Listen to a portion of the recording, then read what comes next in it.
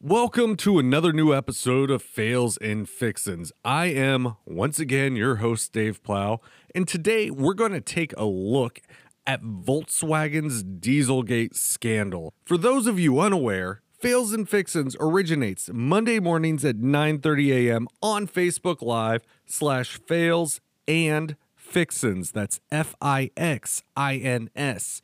Join us as we do a video tour through these campaigns. Follow our Facebook pages. That's where most of our updated info is, and I'm able to post, clues into the next episode as to what we're looking at, or throw up a commercial that helps to explain or further fill out the story that I am telling you here on the podcast. Without further ado, let's go ahead and kick this show off. Hey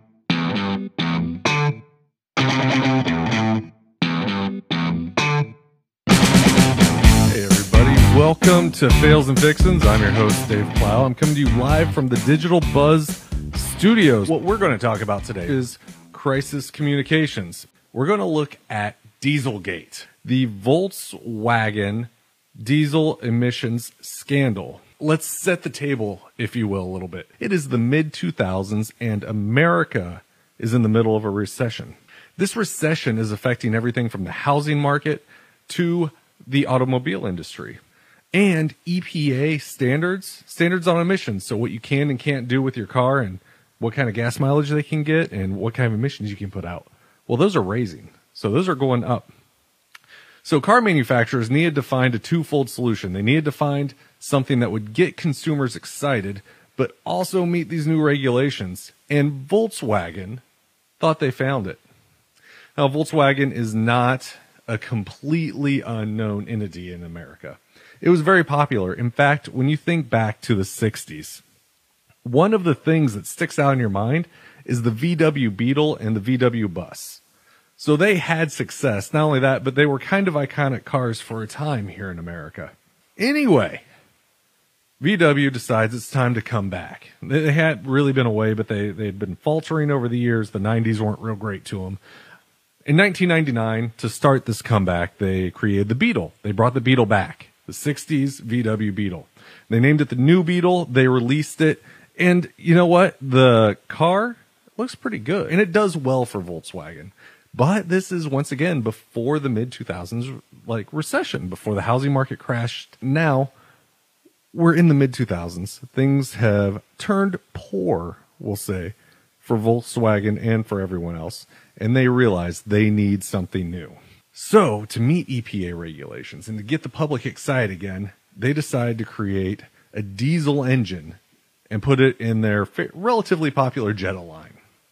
And they do that. They get this engine, and it gets something like 34, 35 miles per gallon. And it's got some go. It's got some real oomph to it. You know, the thing, you get in it, you push the gas pedal, and it's oomph, it goes. It's a nice car. People get excited. They get really excited. They get so excited, in fact, that it becomes the first automobile in a very, very long time. The first diesel engine, I should say, to be available in all 50 states. It meets regulations in all 50 states. We allow it all over the United States. And it's not just us. It's all of Northern America loves it. China loves it. Europe loves it. This thing is awesome. It's selling like hotcakes. And in 2009, it won the Green Car of the Year award in 2009. By 2012, everyone's geeked about this thing. Even Hertz Rent-A-Car. They're like, hey, guess what? We're the first place you can come to rent these clean diesel engines. And it was a big deal. They put out press releases. They made it a thing. It was like, hey, we're Hertz. We have clean engine. We love the environment.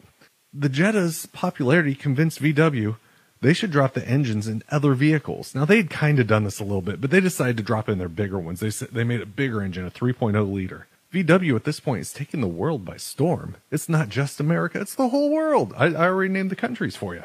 VW closed out 2012 with a 3% market share. So that's great. Everyone loves these cars, especially the Jettas. In 2012, the Jetta is pretty much inescapable. VW's throwing this engine in all their other cars. And a group of researchers in West Virginia get a grant to test these diesel engine emissions. No big deal, right? Super stoked because they get their hands on both a BMW and a VW. They have the BMWs and they have the Volkswagens. And what these guys do is they test them. They take them out on the road. They drive them around and they check to make sure that they're doing everything they need to be doing. And well, there's a little bit of a problem. Volkswagens are not living up to the hype the VWs or the BMWs are. So the group of researchers, they turn in their findings, and in May of 2014, the International Council on Clean Transportation reveals the findings: excessive emissions on several VW cars. Now, Volkswagen, being a company that needs to make money, denies everything. And they say, hey, there's just a problem with these cars that you tested. There's nothing wrong with our cars. It's just the ones you tested. They had a mechanical failure. Tell you guys what, we'll go ahead and we'll recall them and fix that part, and then you can check them again later. So Volkswagen puts out a voluntary recall, which, good move. And they recall the cars, they fix the part, but it turns out the part was not the issue. In fact, by September of 2015, too many people have run too many tests, and everyone came to the same conclusion. Volkswagen's lying. They're lying to the public. They're lying to these governments. They're lying to everyone. These cars are not working. The EPA concluded that Volkswagen had violated the Clean Air Act, and they declared the Justice Department could fine them up to $37,500 per vehicle sold. So somewhere in the neighborhood of over $18 billion. That's a lot of money. And Volkswagen was upset. But you know who else was upset? The public. The people like me who bought this car because I drive a lot and having a clean engine was appealing. It turns out these cars were estimated to be producing up to 40 times the legal amount of pollutants. Now, Volkswagen, in being their big company structure, nothing against big companies, but sometimes things get lost. This is one of those cases. Their CEO, Martin Winkelton, came out and insisted. He said, I knew nothing of this. Volkswagen is innocent. We don't know what went wrong. We're going to find it out. And the next day, he stepped down in shame. Volkswagen started out as a group saying, hey, one person went rogue. Something happened. Somebody went rogue. Things went wrong. Then they gradually said, oh, okay, well, maybe a whole department went rogue. Then Volkswagen of America said, yeah, we kind of maybe knew about this before we said we knew about this. And fast forward, we're going to go ahead and move forward to 2017. By 2017, these guys' market share is down to 1.7%. From 3%, they've dropped almost 1.5% market share. That's a ton of money.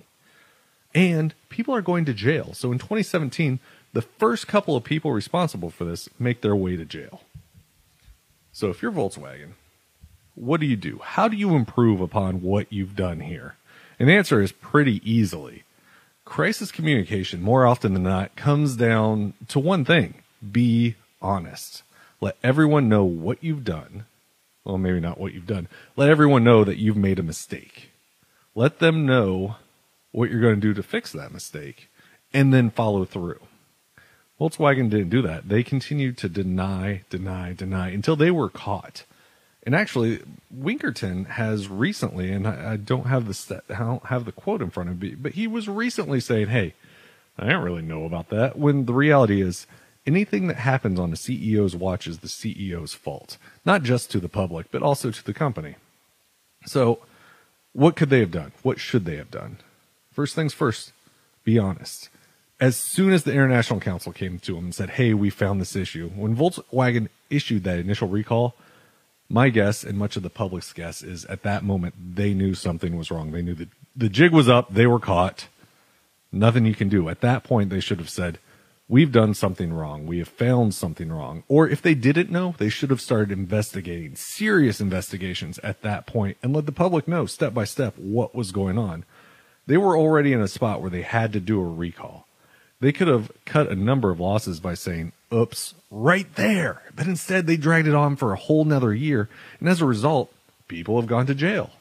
They had to recall their vehicles. Not only did they have to recall their vehicles, but they had to give people like me, they had to buy back the vehicles at more than Blue Book value.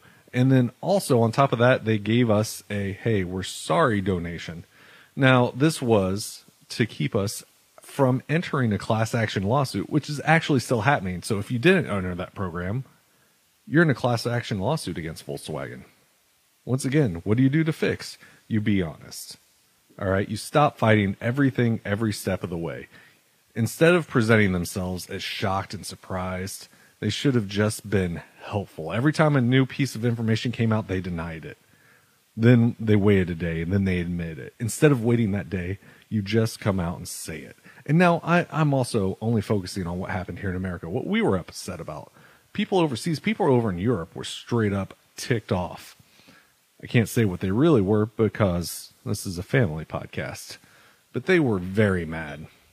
Now, they're facing even more over there, stricter regulations, stricter, not EPA, but whatever their environmental agency over there is. They were facing much stricter regulations from them. And not only, I talked about the Jetta a lot because I had a Jetta. I had a 2012 Jetta, the year they blew up, the year they were at the top. Well, there's a whole list of cars that they had to recall. I'm going to go ahead and pull that up for you right here. So if you have any one of those vehicles, you could be in line for a big settlement. If you haven't had your Jetta recalled and fixed, then you can get a lot of money back from Volkswagen for that car. I say Jetta, Volkswagen, or we got some Audis on there. I think there's a Porsche. Yeah, some Golf, Passats. All different kinds of vehicles were affected by this because Volkswagen refused to take the steps necessary to fix it the minute they knew there was a problem. So that's all I've got for you today. Crisis communication a lot of times really just comes down to being clear, being honest, and being proactive. Sure, the CEO, Winkerton, probably didn't want to say that he was guilty because that would have meant he had to step down right away. I can see, I'm a human. I can see why he wouldn't want to do that. But the reality is, instead of saying, hey, I'm the guy, I'm the head honcho, it's me that's in charge, this falls on me, this falls on my leadership, and stepping down. Instead, he had to resign the next day in disgrace. And his name continues to get rucked through the mud with environmentalists. So, tell people what's going on. Be honest about your investigations and be sure to conduct investigations. Find out what's going on and how to fix it. That's all there is for a fix this week. So I wish there was more I could say, but it's a very, very simple thing with crisis communications. So that's going to do it for me for this week. And I will be back at you next week with another fail and hopefully another fix.